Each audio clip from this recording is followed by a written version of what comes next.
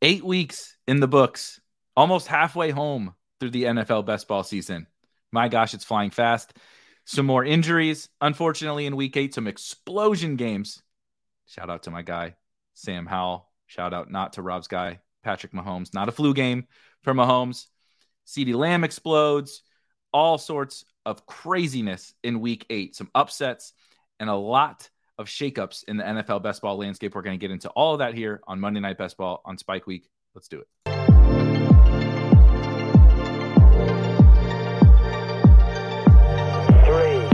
2, 1, liftoff.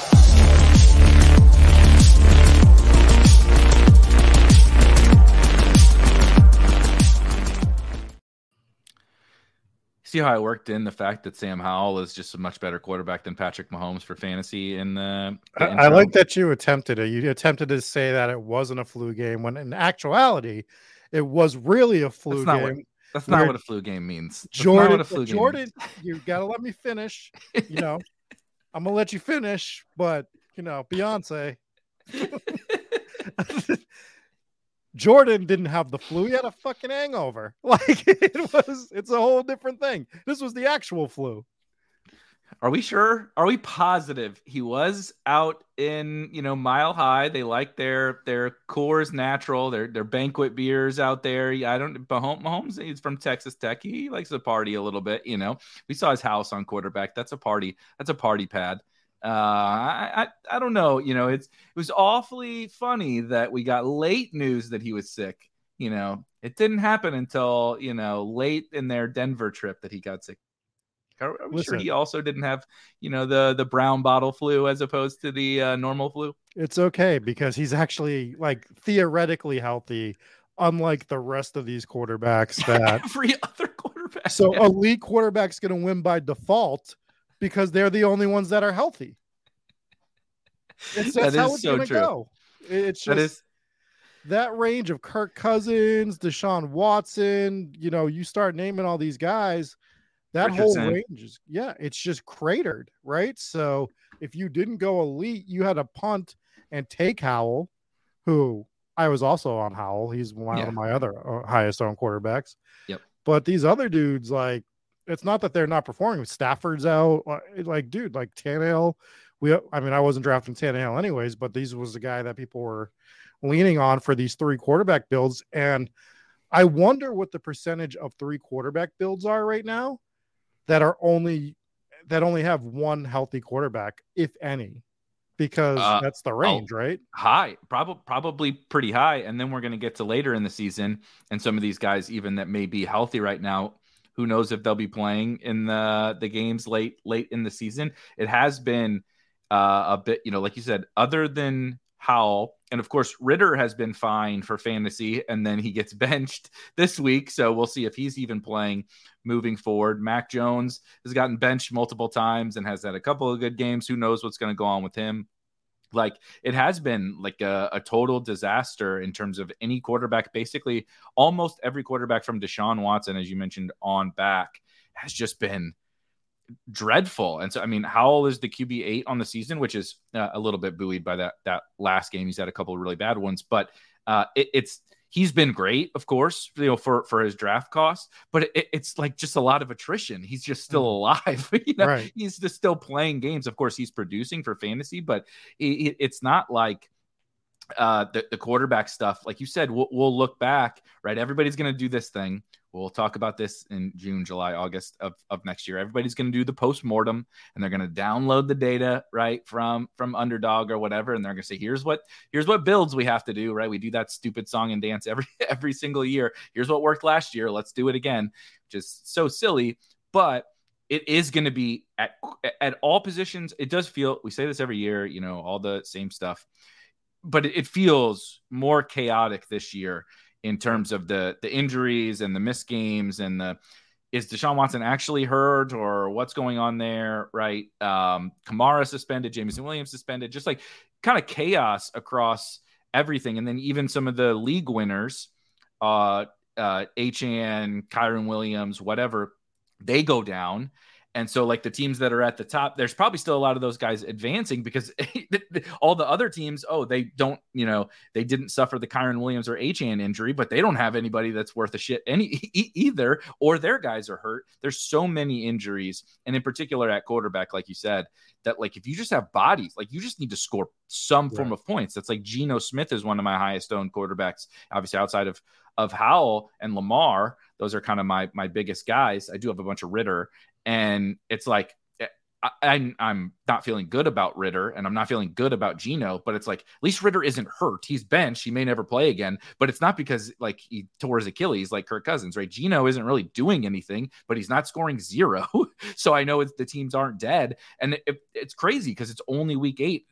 We're only going to get more of this, right? Some guys are going to come back, the Achanes and the Kyrens and all these guys are going to come back. Jefferson's probably going to come back, maybe going to come back, hopefully going to come back. But like at this point in time, I'm looking at teams like I don't want to say I don't care about my advance rate because it'll sound just because my teams suck. I said in the Discord today, my teams are not very good. But also I think just looking at this point in time, this is the time right now, these next 3 to 4 weeks when everything we think we know is going to change even more because the injuries have continued to mount and they're mounting even more. And B, none of the good teams have had buys yet. Like the Bengals had a bye and that's about it in terms of the good teams. If you call Seattle a good team, I guess, but like Eagles got to have a bye. Chiefs got to have a bye. Dolphins got to have a bye. Like Ravens got to have a bye. Howell has been so valuable. He's still got a bye upcoming. And that's not even accounting for we know we're going to get more injuries. That's just football. It's like, dude, it's always a game of attrition. This year feels like even more so than the last 3 that we've had, feels like such an absurd game of attrition. If you look at a team and it's got a bunch of living, breathing bodies, like even if you're down by 150 points, it's not over. It's not over yet. If you were one of the people that were doing the single quarterback builds, which I don't think there was a lot of them, it's probably the right year to do it because the quarterbacks, it's a game of attrition.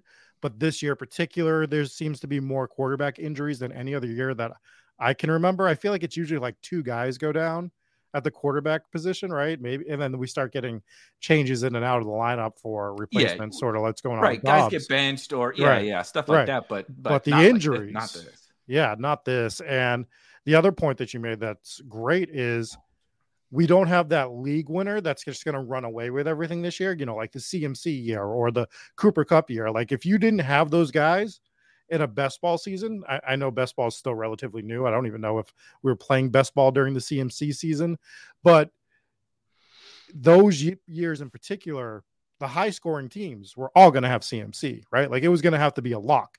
Cooper Kupp, it was going to be a lock that the high scoring teams that year, like look at that advance rate throughout that season of the Cooper Kupp team. Kupp and Andrews, it was like it was hard to advance without either of them. Sometimes without both of them, it was hard to advance because they, like you said, they gapped the field by so much and they were at a reasonable cost that you could get, it wasn't like the 101. It's so true.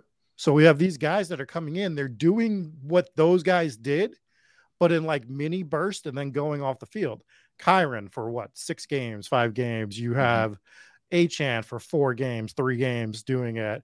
Mostert isn't even doing what he was doing. I mean, he's still fine, but we're just watching it like cycle. We're watching league winner cycles. There's very few guys that I feel like are like legitimate league winners this year. And as much as it pains me to say it, the actual league winner this year is probably just Travis Etienne because they can't put anyone else on the field behind him. Right. Well, this dude is going out there without gloves on, fumbling the one chance he gets. I was told Tank Bigsby was good. I was told this dude is going to go in there. He's going to take over the goal line touches. Etienne's going to be like essentially a Buffalo Bills running back where you think he's getting a bunch fancy of James Cook. James Cook. Yeah. And now they just have to be like, well, we just got to give Etienne everything because Tank Bigsby doesn't even know how to have fucking hands. Like he just doesn't even know how to use them. Like, what are we doing? Your name's Tank. So, technically, tanks don't have hands, I guess. So that's technically a pair. But they're strong. They are strong. That is true. Tank is none. Tank doesn't have any redeeming qualities about him other than the cool first name.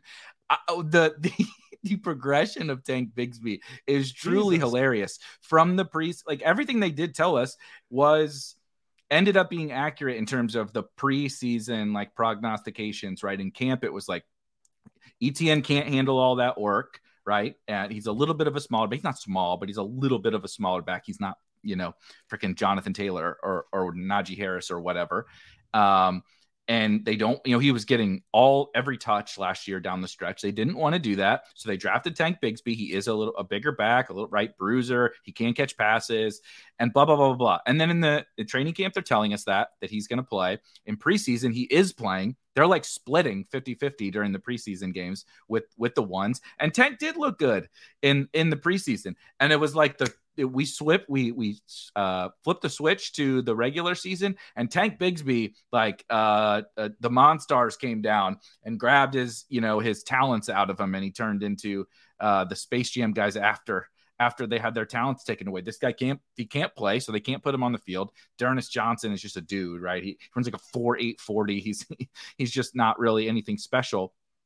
And so they have nothing else to do but to give Travis Etienne the ball and all the snaps and all the routes. And the really funny thing about Etienne is that he's really operating almost like a dead zone back in terms of his production. The efficiency is shit. He's not really running well. The receiving is like okay. He's not exactly CMC or Eckler or whatever in the receiving game. Like he's okay. I know he caught the long one this week, but it was a wheel route and a blown coverage. I don't know what that safety was doing. That looked like a high school play. That was the Steelers are just a disaster. But it's like he's just scoring a bunch of touchdowns, which is, I mean, that's great. Like he's a talented kid. That's what you draft these types of running backs for, first round pick NFL running back. But like it is talk about attrition with the quarterbacks and with our best ball rosters. Travis Etienne is just his other teammates suck so bad that they're just like, we're trying to win games. It's crazy. It really is. The Etienne thing is really funny. I just keep expecting him not to score a touchdown every single week. And he usually scores two. It's not definitely. Just he's scoring one. He usually scores two. The lesson I've learned from Etienne isn't just Etienne based. It's overall thought process based. If I take anything away from this off season, from the real season and what I did in the off season for drafting, is going to be, and it's going to sound so simple when I say it, but I wasn't implementing it, is I was real big on some offenses, but I was real big on the passing portion of the offense, right? So obviously I was big on Kansas City. I like the Jaguars quite a bit, especially early when I could get them at decent prices. And even though I love the Chiefs, right? And I got 20 whatever percent Mahomes, that's still 76% of my teams that doesn't have him. And I like this offense as a whole. So on 76% of my other teams, and this is going to start sounding like Scott Steiner math, why couldn't I get 15% Pacheco on those teams or 10% Pacheco on those teams, right? And just bring that up. I was so focused on the passing attack there. That was also the case with the Jaguars, where I was so focused on, I want to try to get Trevor Lawrence, and if I can't stack him, I still want Calvin Ridley. I still want a Christian Kirk, Zay Jones. Hell, I even liked Evan Ingram here and there as a one-off, just so I had some portion of this Jaguars offense. Mm-hmm. And what I was overlooking time and time again is the running game. And it's because I was so focused. And like I said, when you break it down, it sounds so simple, but these are the traps we put ourselves in when we're drafting, right? Because our focus is on one particular thing, or the passing game, or we just like the running game. And it's like, well, if you like the offense as a whole, you should like the offense as a whole. Right. Right. You don't put that gap in there. And I think there are some outliers. Like if you like the Buffalo offense based on the way they play, am I back? Yes. If you like the Buffalo offense, they just don't play towards the running backs in the offense as a whole. They haven't over the past 4 years. As good as James Cook can be, he's still not doing what we would want a running back to do on that team. So I think you can still kind of toss those ones, especially if they're going too high in drafts. But like these pass-based offenses where the quarterback's not rushing, if you like it, you should be taking those running backs. And it just sounds so simple. And yet I didn't do it. Yeah, it is. It is so funny. Like with the Bills, I am going to be interested to see how it goes down the stretch. Obviously, Damien Harris didn't do anything and then got seriously injured, and they've tried the Latavius Murray thing, but which also floors me, like why they weren't using like Damien Harris. Why wasn't Damien Harris getting those carries beforehand over Latavius Murray? The fact that you have to bring in Leonard Fournette at this point in the season probably tells you everything you need to know about Latavius Murray, other than what we've seen on the field, which is it's over. He's like 34 or something like that. I think we all saw this coming, but why like, so Devin Singletary, I'll use him because when he was on the Bills, this was 2 years ago now, took over that backfield from Zach Moss. If you remember, we were not this was the thesis of the Bills heading into that season too, was, Josh Allen steals all the goal line touchdowns. We don't want to draft those guys. It was kind of the thesis for last year with Miles Sanders. You couldn't draft Miles Sanders because Hurts is going to, they're going to throw, and Hurts is going to take all the goal line touches, and it's going to be a committee. Well, that happened with the Bills, but Zach Moss stunk, which is also funny now because everything is flipped. Singletary stinks, and Zach Moss is amazing. What is football? Zach Moss is keeping Jonathan fucking Taylor off the field, and Devin Singletary can't play. But then 2 years ago, Devin Singletary was like one of the best, and turned out to be one of the best picks in fantasy because he consolidated that backfield. And now Josh Allen did still take some goal line stuff, but he got enough. When you take the whole thing, when you take the whole pie from the Bills, there can be juice to squeeze from there. But the problem is that James Cook has, the majority of it, but it's all the least valuable shit, right? It's all the between the 20s, a couple targets here and there, but he's never going to score any touchdowns, and they're not going to run enough to where he can do anything. And then they're trying this Latavius Murray bullshit at the goal line, and he gets stuffed every single goddamn time because he's Latavius Murray. And so because he's our age. Yeah, exactly. Literally. he can't do it. And so there's nothing that's happening there. Also, I think low key, it's really hurting their offense, the way that they've conducted this running game, because Josh Allen is definitely not 100%. I don't want to say how injured he is, because it's not like we can ever tell, but I feel fairly confident to say Josh Allen is not 100%. He still runs like a moron, despite having like a bum shoulder, but then he isn't running as much at the goal line. It used to be like you got down inside the 5. It was like, here we go. Josh Allen, QB power, right? Every single time Josh Allen's going to score. But analyzing that is so difficult. I do think, to your point, the Jags were a good one. And also, like, say whatever you want about ETN, I still I don't think ETN has disproven any of the thesis that I had around him. But what he did, the thing that has been kind of disproven was not disproven, but the thing that he has proven is that he's just good enough in a backfield with other vagabonds, and the Jags are willing to just give him all the work. And that's really all that matters, right? Like why touches or something yesterday? Like why has Najee Harris been overdrafted for each of the last 2 seasons was because the team 2 years ago, when it was Anthony McFarland and Benny Snell and shit behind him, they were just like, we're just going to give it to Najee, right? He's going to catch a bunch of balls, and we're just going to give it to him. So he's continued to be overdrafted since then. But when the team is willing to consolidate it, which they showed us last year, was willing to consolidate it down to the one guy, and he is talented. Like, ETN is a very explosive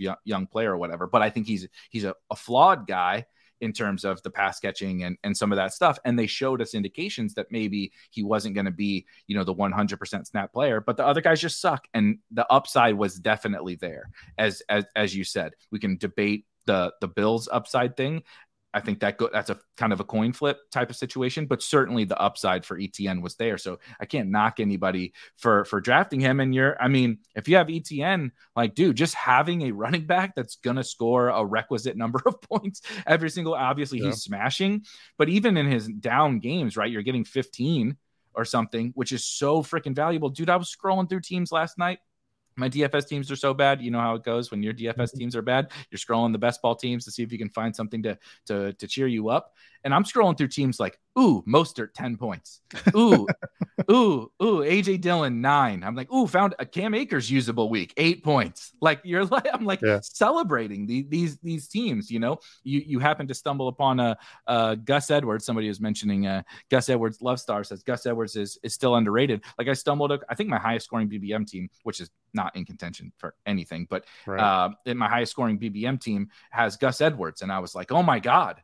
Like having Gus Edwards on the team right now is amazing. Now he hasn't done shit besides this week, but it's just like having a guy who's like, I don't know, he's going to get 16 to 18 touches and some goal line carries. Like that has in a good offense, that has a lot of value. It's just crazy how things have changed so much. Like you could go back and watch this show in the first couple of weeks and we're just like, oh baby, right? Kyron and Puka and and all these different guys. And now it's just like, give me bodies that could possibly score points. Like, I just need some hope. You know what tournament's been fun to track that in? And I was kind of tweeting about this last week. Go through, if you guys are still in the Eliminator tournament, and just start going through not just your teams, but go through like the teams like in your brackets and look at the running backs on some of these Eliminator teams and the teams that are getting through.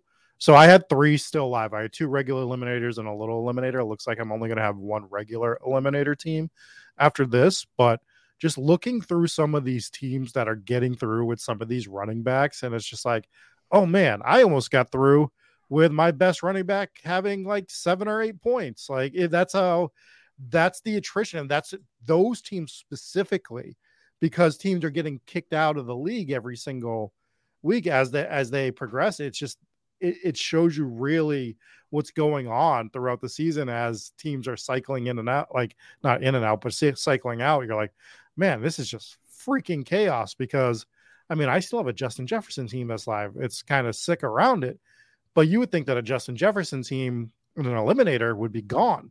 Yep. But because of all the other stuff that's going on, it's still live. So it's just such a crazy year. And the eliminated tournaments are so much fun. It's my new favorite thing, honestly.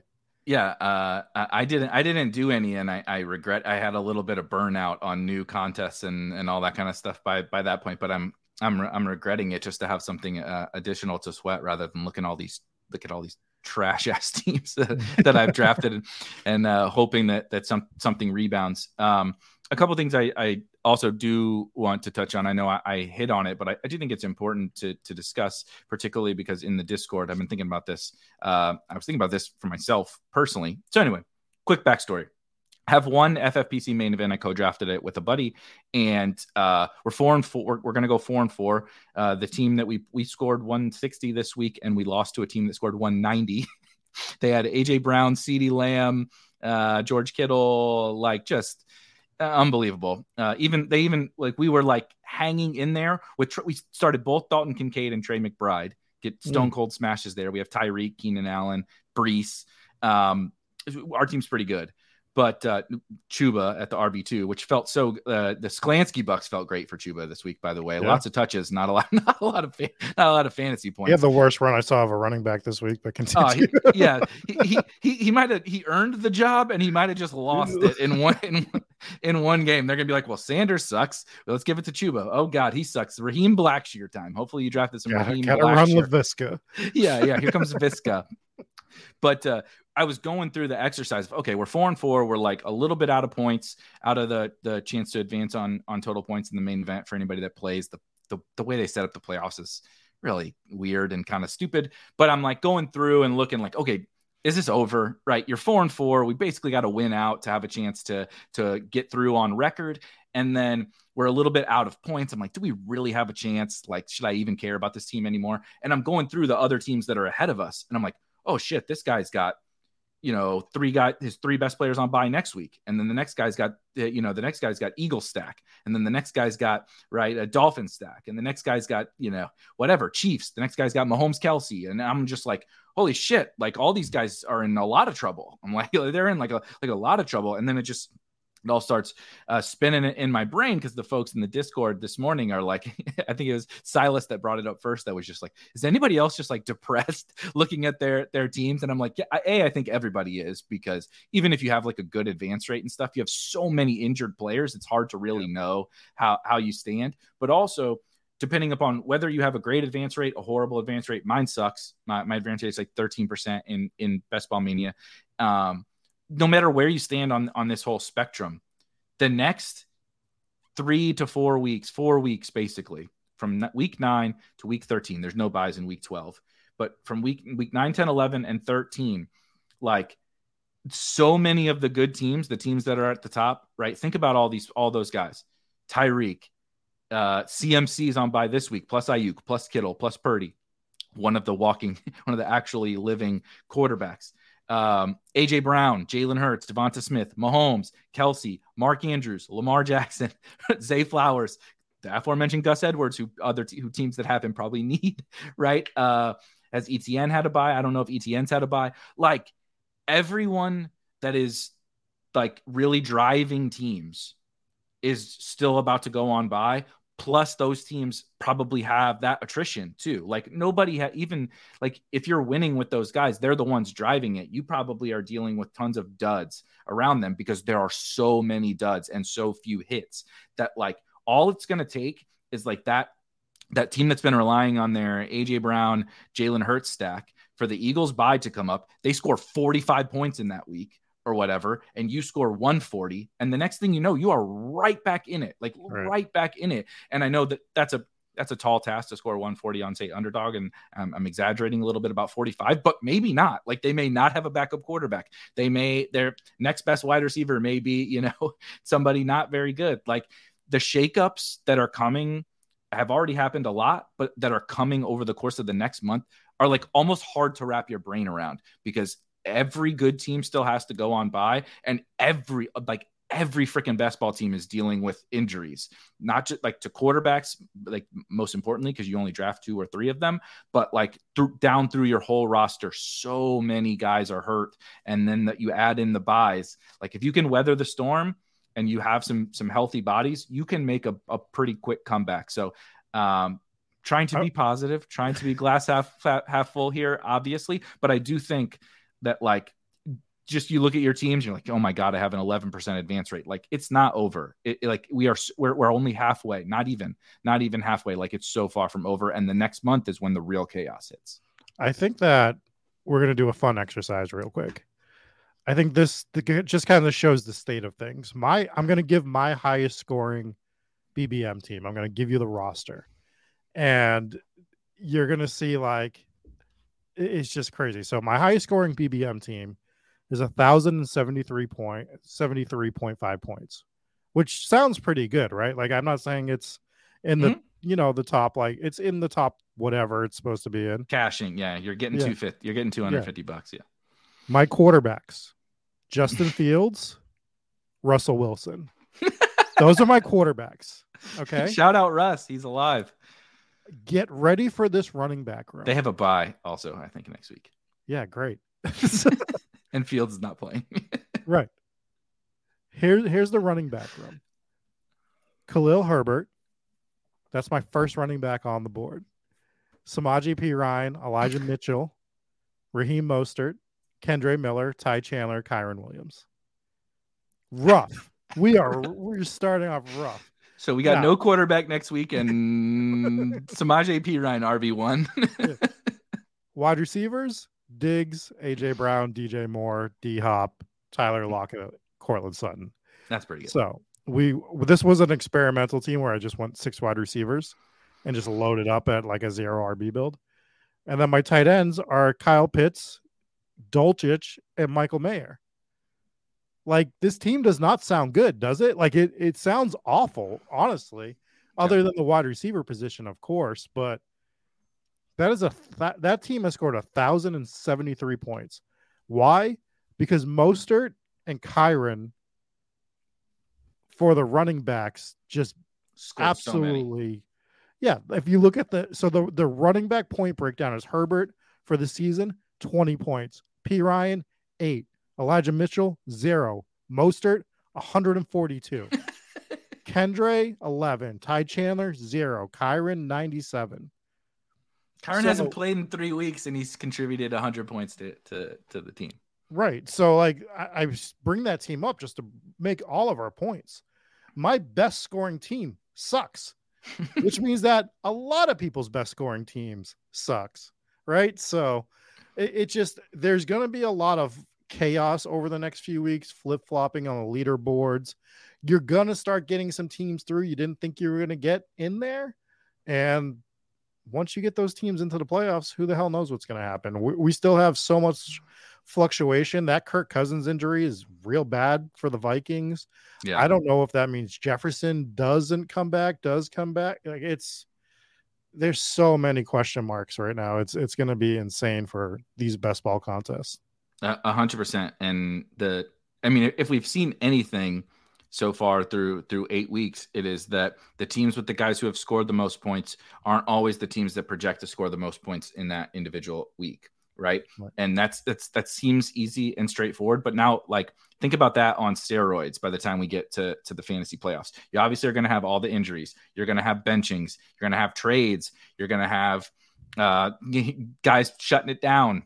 You're going to have, and then that doesn't even factor in matchups and all that kind of stuff. You're going to get to week 15, 16, 17. And sure, you want to get as many teams there, but having necessarily the highest scores, I'm not saying you don't want, right? I want Achane on my teams. I want Kyren to come back and be on my teams, of course.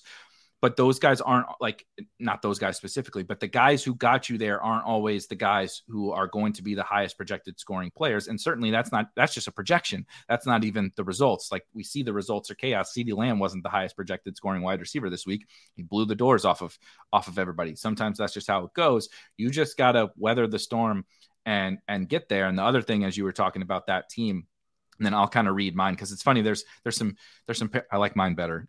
I'm just going to be upfront about that. But there's there's actually a lot of parallels between the two teams. But what also, like, was totally popping out to me when you said that is what gets lost in the best ball stuff specifically is that we always think about usable weeks, and we always think about, being able to field that starting lineup and how many points a player scores over the course of the whole season. But how many points a player contributes to your lineup is so much driven by the ceiling weeks, right? Why is that team doing so well? Is because Mostert and Kyren, the wide receivers, are awesome. They're kind of ping-ponging around. Sometimes you just get layering of points in amongst your players, right? Diggs has a down game. So-and-so steps up. AJ Brown just crushing every week. But, there's layering of points that we just can't predict. But also, Kyren is still so valuable on the teams that he is on, even though he's still not going to be back for 3 more weeks or whatever, hopefully 3 more weeks, because he had such big games, especially at a cheap price. Same thing, Mostert, Achane. When they had their big games, they were scoring 35, 40 fantasy points, and other running backs don't do that. And so they contributed so many points in those weeks. It's more valuable than the guy who is scoring as many points as them over the course of the season, but is scoring 16 every week, right? Because it's contributing more points to your team. Because then the next week, even though Mostert has a down game like this week, he still scored 10. Right. So that guy scored 6 more than Mostert this week. Let's just say the guy scoring 16 every week. He scored 6 more than Mostert this week. So that guy gained 6 points on you. Mostert scored 35 the one week, and that guy scored 16. You gained 19 points, call it 20 points on that guy. So you've still, despite the fact that you're scoring the same amount of points over the course of the season, you have more because your big games are producing that many more points. And so it's something that's hard to quantify at times. We have, like stats and stuff like that are best ball focused, quantifying spike weeks and points added and nuclear weeks and all that kind of stuff. It's a little bit more looking at the past than the future, but it is like, it's so easy to just be like, oh, look, this guy's the RB6. It's like, yeah, he could be the RB6 and not be as valuable or be much less valuable than the RB5 because they're scoring about the same amount of points. But when the RB5 is scoring, he's contributing so many points to your team, and you get 5, 6, 7, 8 running backs on your team that can backfill and come close enough to the 16, the guy that's just flatlining every single week. Now, real quick, I'll just run down mine. 1,075 points. So we're right there. We're probably holding hands next to each other on the leaderboard. Lamar Jackson and Tua at quarterback. So a little bit of Tua wasn't elite, but I certainly didn't punt it off. I was kind of surprised that Howell wasn't on here. The running backs, pretty much just about as gross as yours, and a lot of crossover. Okay, RB1, Samaje Perine. RB2, Kendre Miller. RB3, Donta Foreman. Shout out Donta Foreman saved this team last week, apparently. Raheem Mostert, Kenny Gainwell, Deneric Prince is on this team. So this is clearly a August draft or something when I thought Deneric Prince might be a good idea. Evan Hull, shout out our guy Evan Hull. Maybe we can drag Evan Hull to a min cash, and then Kyren, of course. It is a 6 wide receiver team. So that was 8 running backs, 6 wide receiver team. And the wide receiver is a first round wide receiver that most people would probably not guess. And it is Jamar Chase, not Justin Jefferson, not AJ Brown, not CeeDee Lamb, etc. Jamar Chase, Drake London, Brandon Ayuk, Jordan Addison, Gabe Davis, and Rashad Bateman. And shout out to Rashad Bateman for being so bad that I only drafted 6 wide receivers and he has not contributed a point to this team. Tight ends are pretty good. Mark Andrews and Dalton Kincaid. So, but like I have like hope for that team, but like not a lot of hope. You know what I mean? Like Kyren certainly has to come back, and we need a little bit of luck. That's the running back crossover was like almost four guys. I think were the same on that one. Interesting that both of our highest scoring teams are sort of that same 0 RB build, but with the reduced wide receiver, because a lot of people were still doing 7 wide receivers with the 0 RB build. So maybe going 6 and just going absolutely top end wide receivers is the play, or a specific type of build we need to look at a little bit more next year, because I do like it. I mean, my last drafted wide receiver was Cortland Sutton, which is like round 9 or something at that point, 8, whatever it was. So I actually do like the build. The running backs got gross, but it's the epitome of why we draft these 0 RB teams, right? We know not all of them are going to hit, but 2 of the 7, 8 players hit, and you're off to the races because your wide receivers are just smashing every single week. So interesting to kind of modify that build a little bit and go that route in the future. I think about that all the time in reference to I try not to bring it up all the time, but it is like a really good example of a best ball team that hits a lot of the kind of keynotes that we talk about with Pete and I's BBM team from 2 years ago. But we drafted a 0 running back team, a little bit similar to the one that Rob and I, both the ones that Rob and I just discussed, where Raheem Mostert was our RB1 and got hurt on like the first play of the season. We did only draft 6, but it like hit so big on like so many of, not all of them, but so many of the 6 that, as you said, we just like, we had Tony Pollard, and then Madison popped a couple of times. And then I forget, there was another 1 or 2 guys that popped. And then we happened to hit on Sony Michel. Devin Singletary, I think, was on the team. We happened to hit on Sony Michel in the last round, who ended up on the Rams that year, if everybody recalls, and was really good for the Rams. That like, we have Devontae Adams, and, you know, we have Keenan Allen, and we have CeeDee Lamb, and we have all these guys, and we had good quarterbacks. And like, you just like you said, I think that 0 running back is certainly more popular with, you know, a lot of the content creators in our little bubble that do it more and push it more, and people are getting around to it a little bit. But I think that just means that what you said is so much more true, that we can think a little more deeply about it. And like most of my 0 running back teams are for sure 7 and 7. So I tried to, if I had my druthers, it would be 2-7-7-2 would be how I would draft my 0 running back teams. Not the draft doesn't always work out how you want it, so it doesn't always happen. But and like I just mentioned, my highest scoring team is 2-8-6-2. I only have 6 wide receivers and 8 running backs, and like you said, you just have to hope to hit. And this team didn't even hit that big, but it's hit enough, right? Mostert's had big games, Kyren's had big games, Foreman had 1 big game. And so the next thing you know, you got 1,100 points, and you're like kind of cruising to the playoffs. Like I'm up by 125 over 3rd place. Like you're kind of cruising to the playoffs, despite the fact that you don't have any big hits. It just buys you more time for maybe Kendre hits later, maybe P. Ryan hits later, maybe someone else hits later. And then the layering starts to play in, right? You know, there's just so much nuance to it. But I do think it'll be a fun exercise next summer when we dig into it. And then look at both of our teams too, where Sutton's my last wide receiver, Bateman's your last wide receiver on a 6 wide receiver build.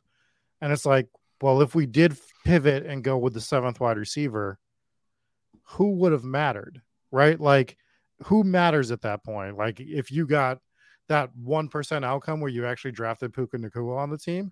But Yeah. why are you drafting Puka Nacua? Like, I understand he smashed, right? But just in the context of the team you drafted, it's like I drafted all these high-end wide receivers, and then I'm going to try to hit on 18th round player X. Yeah. And if it's not Puka, then it's like it was a wasted pick. So the majority of the time it's a wasted pick. So why wouldn't you just take that shot on Kyren Williams, Keontae Ingram, one of the running backs, when that's the build that you're trying to make, where you're trying to hit on these late round running backs? So I think the context of how we build our 0 RB teams going forward is going to be key. Yeah. The payoff on, so they're all scratch off lottery tickets, right? All these guys, even, like Nico and Tank Dell and Josh Downs and Puka and stuff have been great hits. Like no one is denying that Jacoby Myers plays later tonight has been good. Like Nico and Jacoby Myers weren't that cheap, but Thielen, whatever. But all these guys are scratch off lottery tickets, but your team needs running backs. Your team needs the running back scratch off lottery ticket is going to hit bigger for that team, right? Like if you take that 18th round wide receiver instead, you don't have Kyren on the team. And guess where this team is? In the fucking tank. Right. Because you needed every single one of those 100 Kyren points on this team to be where you're at. So like, oh, congratulations, you got Puka. He helped this team, but you scored a lot less points actually because your running backs are so bad. You needed that last guy. And so that's how I feel. We don't need to talk about weekly winners or whatever, but the whole offseason debate about should you draft how many quarterbacks, how many tight ends, all that different stuff. And people were unwilling to draft like just one quarterback or one tight end or solo both in weekly winners. And it was like, no, if you drafted Lamar Jackson, buddy, you don't need Jimmy Garoppolo. You need as many scratch off. Yeah. You need to find Kyren Williams. You need to find, Gus Edwards. You need to find those on that team because that's how you win this tournament. Jimmy Garoppolo, like, oh, what if Lamar fails? Well, you lose. you didn't win that week, and that's okay, right? And it's the same thing. It's funny because weekly winners, people talked a lot of strategy around that, and people talked constantly about upsides, all that matters, and all that. And it's like, yeah, but isn't that true for all best? Why are we treating weekly winners so much different? They're a little bit different and they should be treated a little bit different, but people were willing to embrace some stuff in weekly winners because of the weekly format. It's like best ball is just a weekly game disguised as a season long game. And all we really care about is that weekly upside. There's nuances to that and shades of gray, but I was always just like, yeah, but this team, to both of our teams' example, like this team needs Kyren. It needs Kyren or Hull or Kendre or somebody like that to miss. The more you take those guys out of there and add in a shot on wide receiver, you're probably not going to hit on the wide receiver. You're probably not going to hit on anybody. But if you hit, which one makes the most impact on that team? And I feel like we lose that sometimes, right? We just get into robot mode over draft season and we lose some of that little important factors to the roster construction. I drafted really poor weekly winners teams. I only did 10 of them because I had what you had when the eliminator came out. When I finally started doing my weekly winners, I was just burnt on new tournaments. And I think it's a great concept and I look forward to them doing more of it. But by the time I got to it, I don't know if I've ever phoned in tournament drafts as much as I phoned in the weekly winners drafts. So shame on me for that. But even at that point, I was like, yeah, if I have Mahomes or Lamar, I'm not drafting another quarterback. Why would I ever? Hurts? Like, I mean, I'm trying to take this down like 2 or 3 weeks out of the year. Like, that's what this team is being built for. It's not being built to generate money every single week. It's being built to win, hopefully, 1 week. Yeah. Right? And you can finish last. You can finish last in every single other week and win what, $20,000. Right. Yeah. I mean, you're just looking to get QB1 Jalen Hurts week because it's most likely going to happen. QB1 Lamar weeks most likely going to happen. Right. So like that's what you're building around is when that week does hit. I don't understand the people. I understand the people that were doing like 3 quarterbacks when they were doing like Howell to Goff or something like that. That I get. But if you were taking top notch, even up to probably Lawrence and Richardson, I probably definitely would. Richardson, right? For sure, Richardson, right. So I just don't think I would have been taking other QBs. There's probably more that Kirk Cousins Russ line that you start drafting more than one, but we don't have to talk weekly winner strategy the whole night. Yeah. Yeah, please no. Cobra Kai mentions he's personally a hero RB guy over a zero RB guy. Quasi is the same. There wasn't to say you have to draft zero running back teams. That conversation. I will say I think most people are hero running backs team. That's a lot. The zero running back thing is a really played out conversation. I don't even really like to talk about it that much anymore because people are very stubborn, out there and social media or in the YouTube comments or whatever. Not you guys, but I think that the big thing that gets lost with zero running back that people miss is not only just the benefits, right? You can go reread Sean Siegel's original zero running back article or go watch. There was a couple of good streams that I happened to be lucky enough to be on with the Ship Chasers, where I think we did a pretty good job breaking down the benefits 2 years ago, I think, of zero running back in best ball. But a huge portion of it and a huge portion of all strategies that everybody misses in best ball, no one ever talks about, is that people don't do it, right? So like if you play DFS, I talked to one of the best DFS players on the planet, John Breslin, his username Squirrel Patrol. He's just won a milli not that long ago. He's a multimillionaire from DFS. He's at every live final. He's an incredible DFS player. And the whole conversation that we have every Sunday morning is he's playing a bunch of lineups. I'm playing one lineup where we're trying to figure out how owned should a player be, or how owned should a stack be, or how owned should a combination of players, right? Or a elite quarterback. How owned should elite quarterback be this week? How owned should Zay Flowers be, right? It's not about, is Zay Flowers a good play? Yes, Zay Flowers is a good play. Is hero running back a great play? Absolutely. I see the benefits too. I'm not a moron. Christian McCaffrey and then hero running back? That sounds great to me. But if zero running back is just as viable as every other structure, we just pointed out to you two really strong teams that took a zero running back approach. It's worked before. I just talked about Pete and I's team that nearly won Best Ball Mania 2 with zero running back. You can win with it, but no one does it. Right. And so it's underrepresented relative to its winning potential in these tournaments. That's the only thing I care about. I don't actually give a shit about running backs and wide receivers. It's a very fun bit to make fun of running backs and make fun of the people who love Najee Harris and Mike Davis and all that stupid shit. It's fun. But like, I actually don't care if as soon as this flips, and maybe I don't know that it ever will, but if it were to ever flip to where the market is drafting like exclusively zero running back teams, right? Or way more zero running back teams, guess what I will do?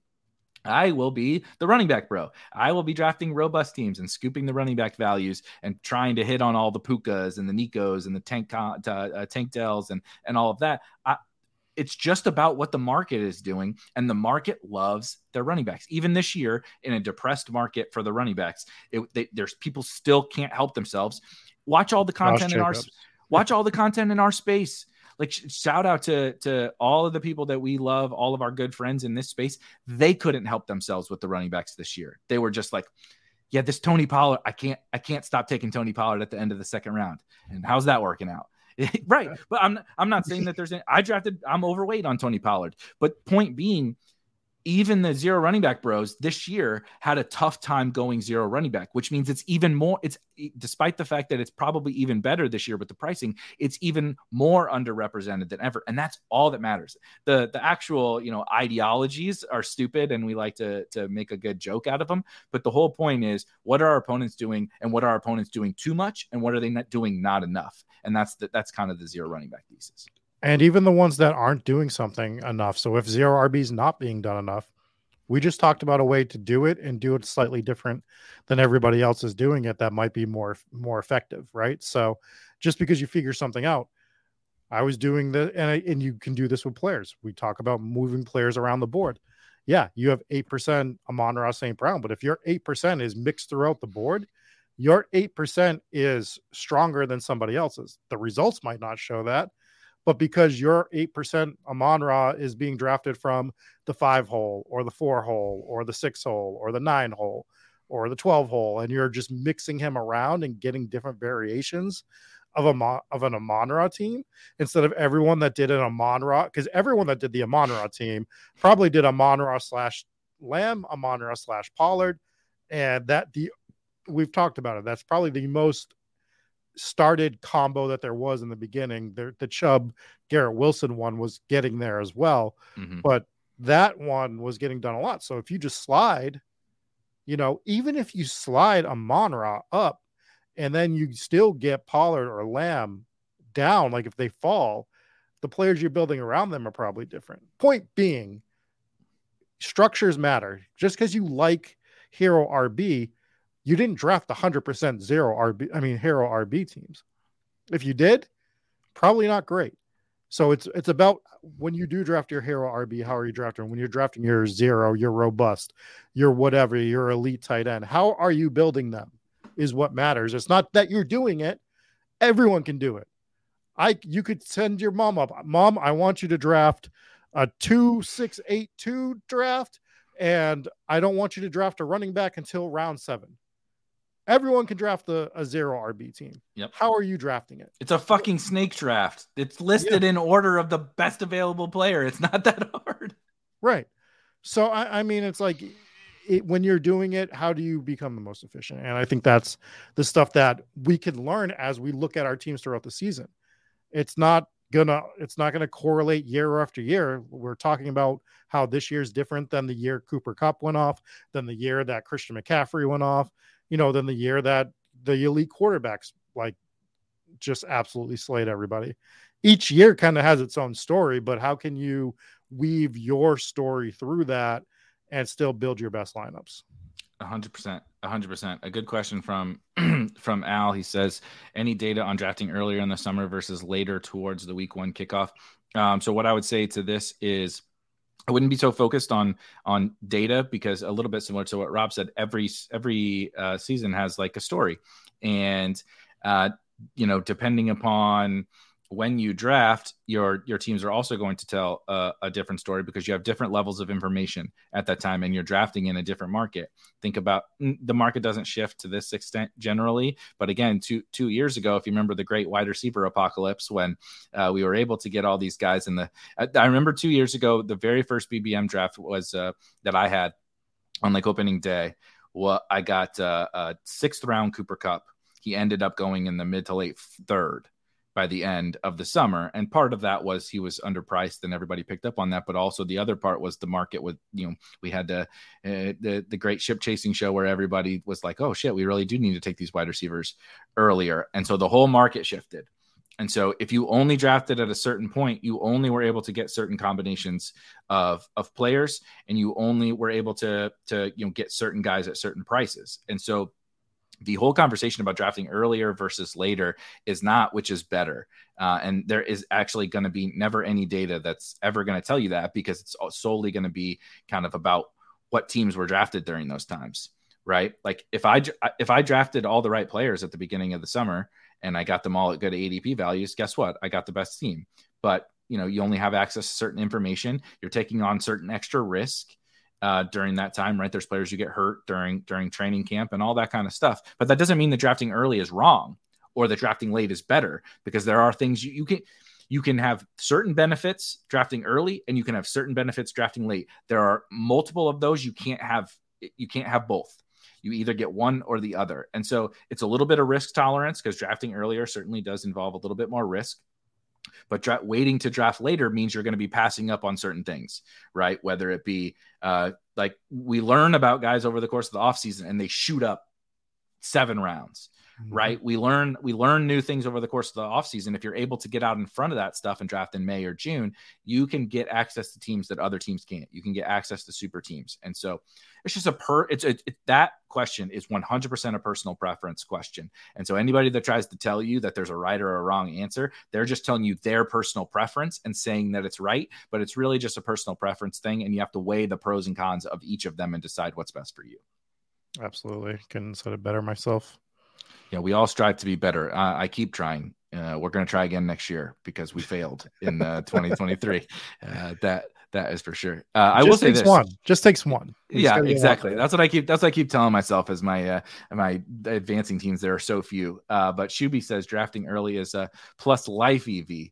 Just get this shit over with. That's how I feel right about now. Yeah, just get it over with. That's also how I felt by the end of the summer, when I was just multi-tabling drafts, trying to max that baby. I was just like, my God, I should have drafted way more in May, because I am miserable drafting all of these teams. I also will say the big early versus late conversation was a big talking point, again, a couple of years ago before this whole space really blew up like it has. Like when it became a big thing, we had one tournament. You had Best Ball Mania. You had 150 teams if you were going to max it, or X amount of teams. So you did have to be like, when do I want to fire these bullets? Now we got a new tournament every other goddamn day, across all these sites. You can't possibly draft in all these tournaments. So you have to figure out when to fire, how many teams are you actually going to draft, right? There's so many nuances to it now because this best ball space is just out of control, man. It's absolutely out of control. It is. And as my TV, TV just decides to go haywire, just goes rogue. It's the witching season, so it makes sense, true. Right? That's probably why it's going on. That is true. I wanted to ask you one question as we start to wind down. If you could have a team, maybe you have a team with like some of these players or something. What is like when you look at a team right now and like you're doom scrolling? You're me last night. Your DFS day went shitty. You're laying in bed, just looking through best ball teams to see if you can find something to cheer you up before you go to bed. What are you like looking for other than just like the live bodies? Are there certain players? Are there certain stacks? Are there like advancing teams that have Kyren or Achane, or like what are you kind of thinking about right now that like you're excited about moving forward and hoping that they're on some of your teams? Well, I can tell you both sides of one coin. I want all my Eagle stacks getting through, right? I want and not just the AJ Brown Hurts. I want AJ Brown. Like I have $100 team on DK that has pretty much all the Eagles on it. It's Hurts, it's Swift, it's Brown.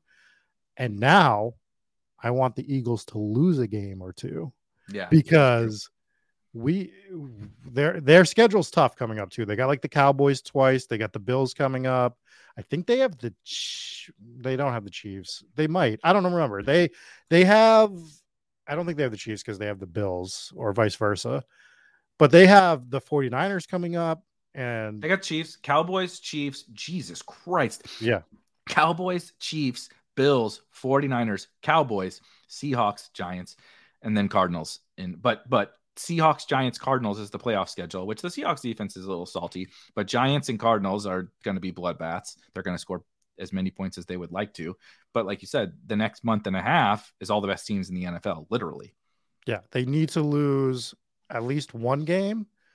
And I'm an Eagles fan, so I hate saying this stuff. Like I lost a lot of fandom, but they need to lose to the 49ers because who else is going to catch this team? And then we're going to worry about resting players week 16, 17, because they just lock it up. They win 4 of these next 5 games and they beat the 49ers. It's a wrap. The Eagles playoffs, they're gonna rest AJ Brown. This dude's out here balling. Like they don't want to get him hurt. Right? Hurts already, it looks like he's a little banged up. So if you get a chance to rest this dude, they're going to do it. So we need the Eagles to lose a game, but that's what I've been looking for. I've been looking for like my Eagle stacks with some of the ancillary pieces around where are my good teams that have Achane on them. Yeah. Right? Like that I can still get through because when he gets back, he's going to be 100%.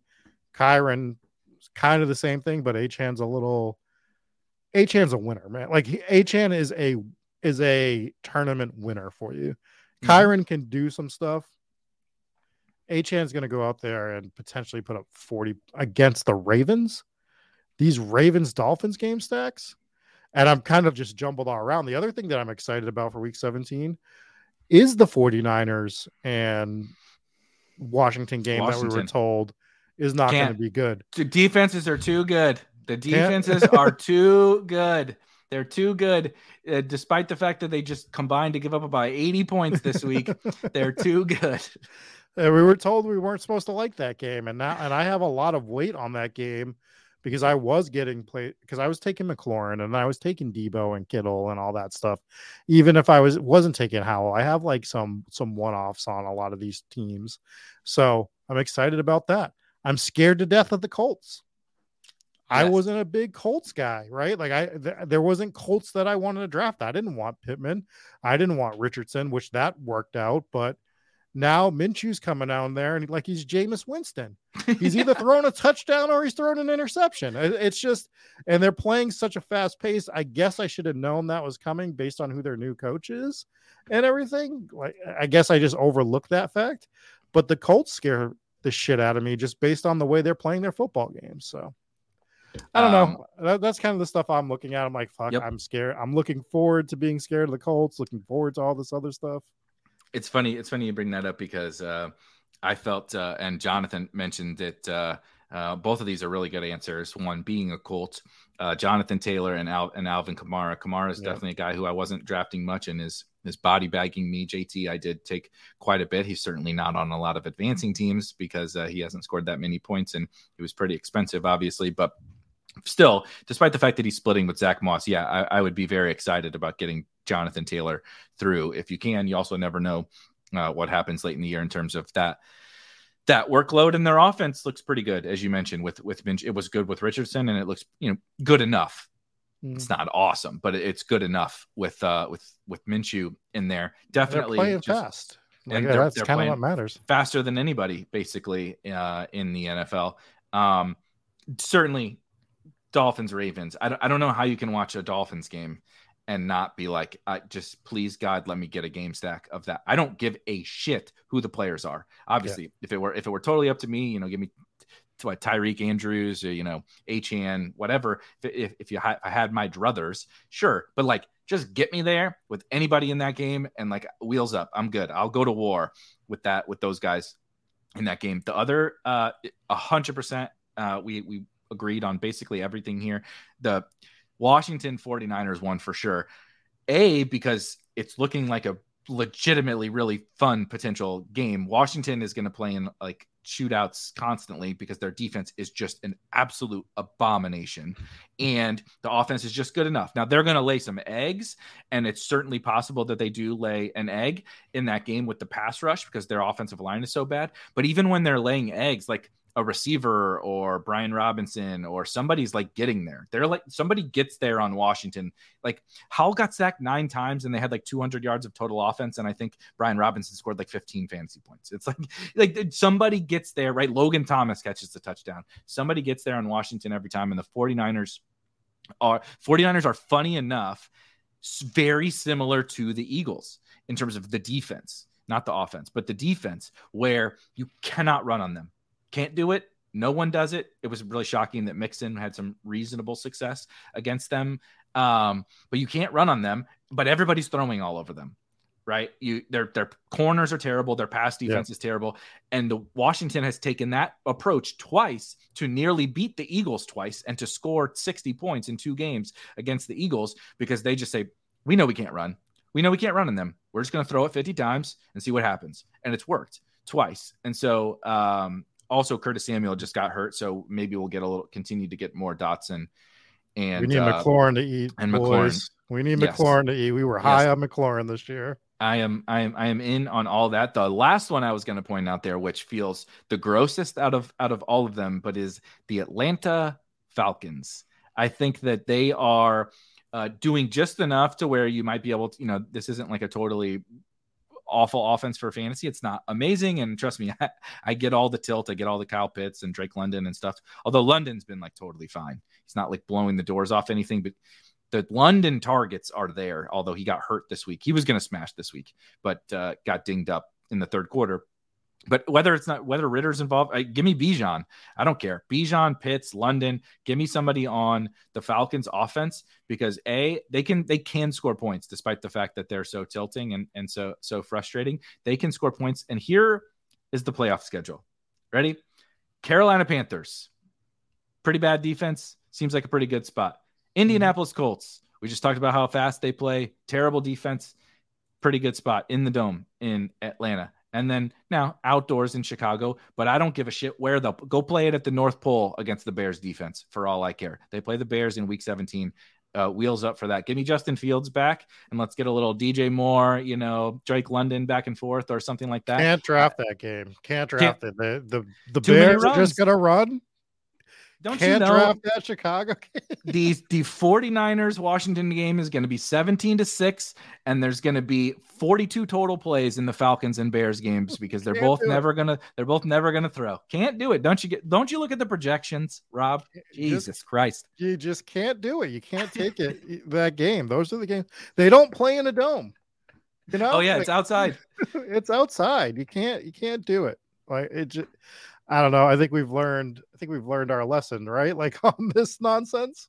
I was asked what my McLaurin exposure is. It's above 20% on everything. BBM, it's 22%, but that might fluctuate across all. I was taking McLaurin everywhere.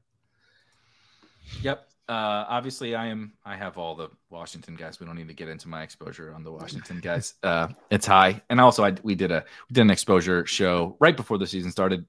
I might actually go back and watch that at some point just to see how I was feeling about all of my exposures, because I know how I'm feeling right now, and it's probably very different from how I was feeling 2 months ago about those teams. Rob has to, this is a big time of year for Rob. So if you guys are into spooky season and Halloween and of course ghosts and anything, haunted related, I just got recommended. I think somehow you're seeping into my social media algorithm because I don't even like really. I mean, I watch some of your shows. I guess that's probably where it's coming from. But I got recommended. So obviously, I actually live in Illinois, right outside of St. Louis, and my wife is from, and it's right down the road from us, Alton, Illinois. And I just got recommended an article about how Alton, Illinois is the most haunted town in the state of Illinois. And so I haven't read it yet, but I actually did bookmark it because I'm going to read a little bit more about it. And I know you've done some content on my area and such, but everybody needs to make sure you go check out Hometown Ghost Stories. So not to cut you off, but we usually do our show live on Tuesday nights. We are actually doing our show live tonight at 9 p.m. Eastern. And this is a favorite of a lot of our listeners because we're doing listener submitted stories. So people send in their own ghost stories. We read them, we record a little video for them, and you get to hear like actual ghost stories from different listeners. And we wanted to do it so that we could put the episode on the podcast for Halloween day. And then tomorrow night, we're going to go live at 9:00 and do a movie review of the original Halloween. That's amazing.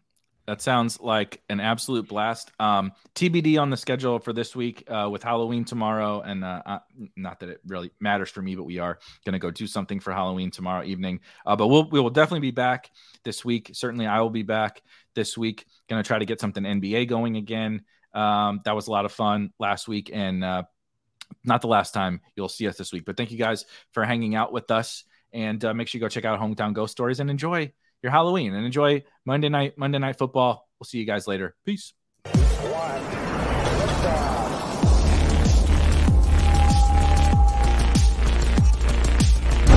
Woo! Those were some spicy takes. Want to stay up to date with all of the other spicy takes we're going to have over here at Spike Week? Why don't you press that subscribe button below?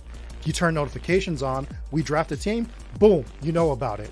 We have another spicy take, boom, you know about it. You can be there. You can draft with us. You want to stay up to date? That's how you do it. All right, we'll catch you later next time here at Spike Week.